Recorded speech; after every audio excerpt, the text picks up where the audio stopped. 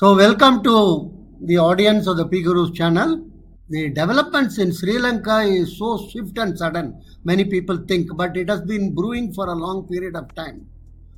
And what is most interesting and important is it has turned significantly against the family of Gotabaya. This is most serious development having implication for politics elsewhere in South Asia. Traditionally, Gotabaya family has been in control at different points of time. Both the brother and senior most brother is the Speaker of the Assembly. Another brother is Minister of Economic Development. Almost all their network. Some people are ambassadors. Some people are sent as planning in charge, and they have been in different positions of power.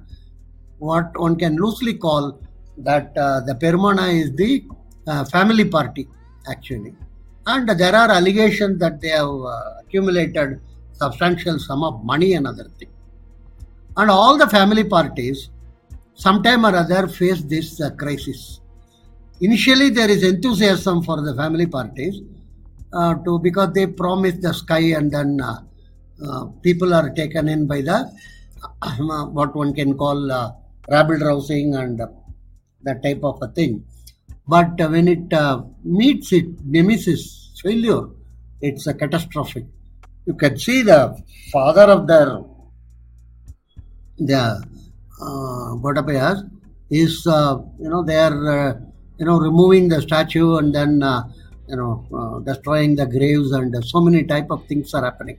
It's a total type of a antagonism or hatred, and to the extent that these people have to go and take refuge in the navy positions and other things.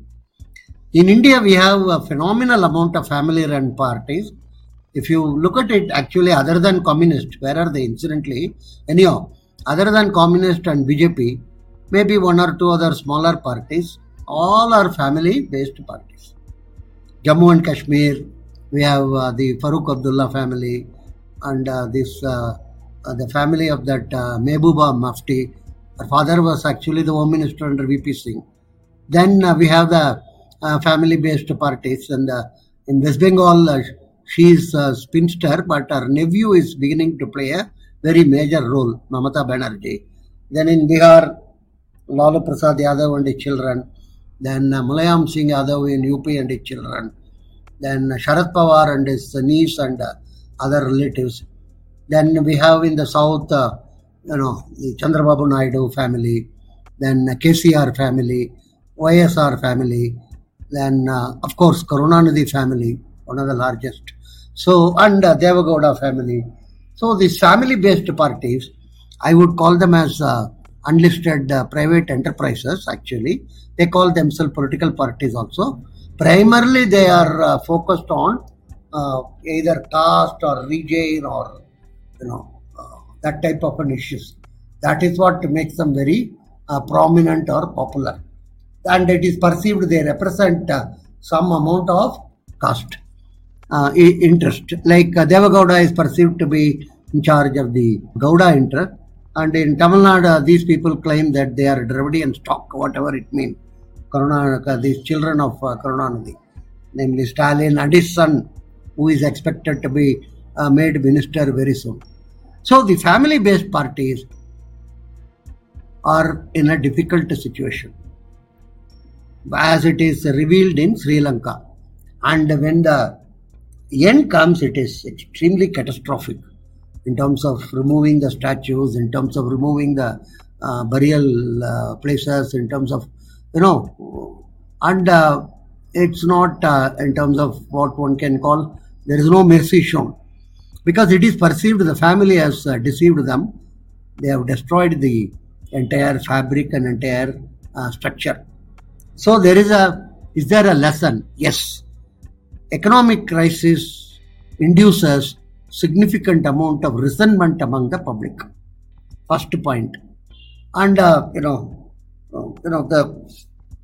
individual, family, company, if they are all enormously leveraged in terms of having larger and larger amount of debt. It is not going to be helpful to them. It's spreading your leg beyond a point. You will only get a torn pant or your torn muscle. So the leverage is something which is very, very catastrophic for companies as well as countries. That's what Sri Lanka has shown. Actually, as the good old saying is, 3L can destroy any future leader or politician. What are called liquor, ladies, and now the added thing is leverage. So this is so there is a warning bell. There is a warning signal, which is most important for the family-based parties in India.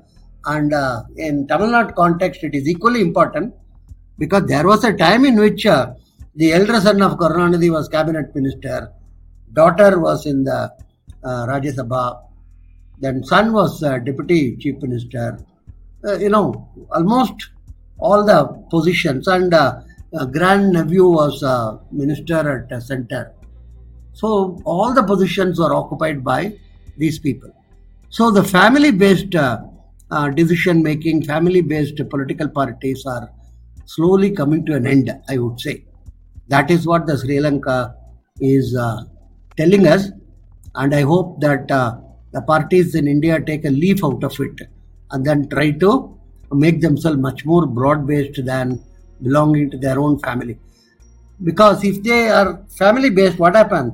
They accumulate huge amount of wealth, and it is required for them to pass it on to their children, which means that their children should be made into important positions in the political party.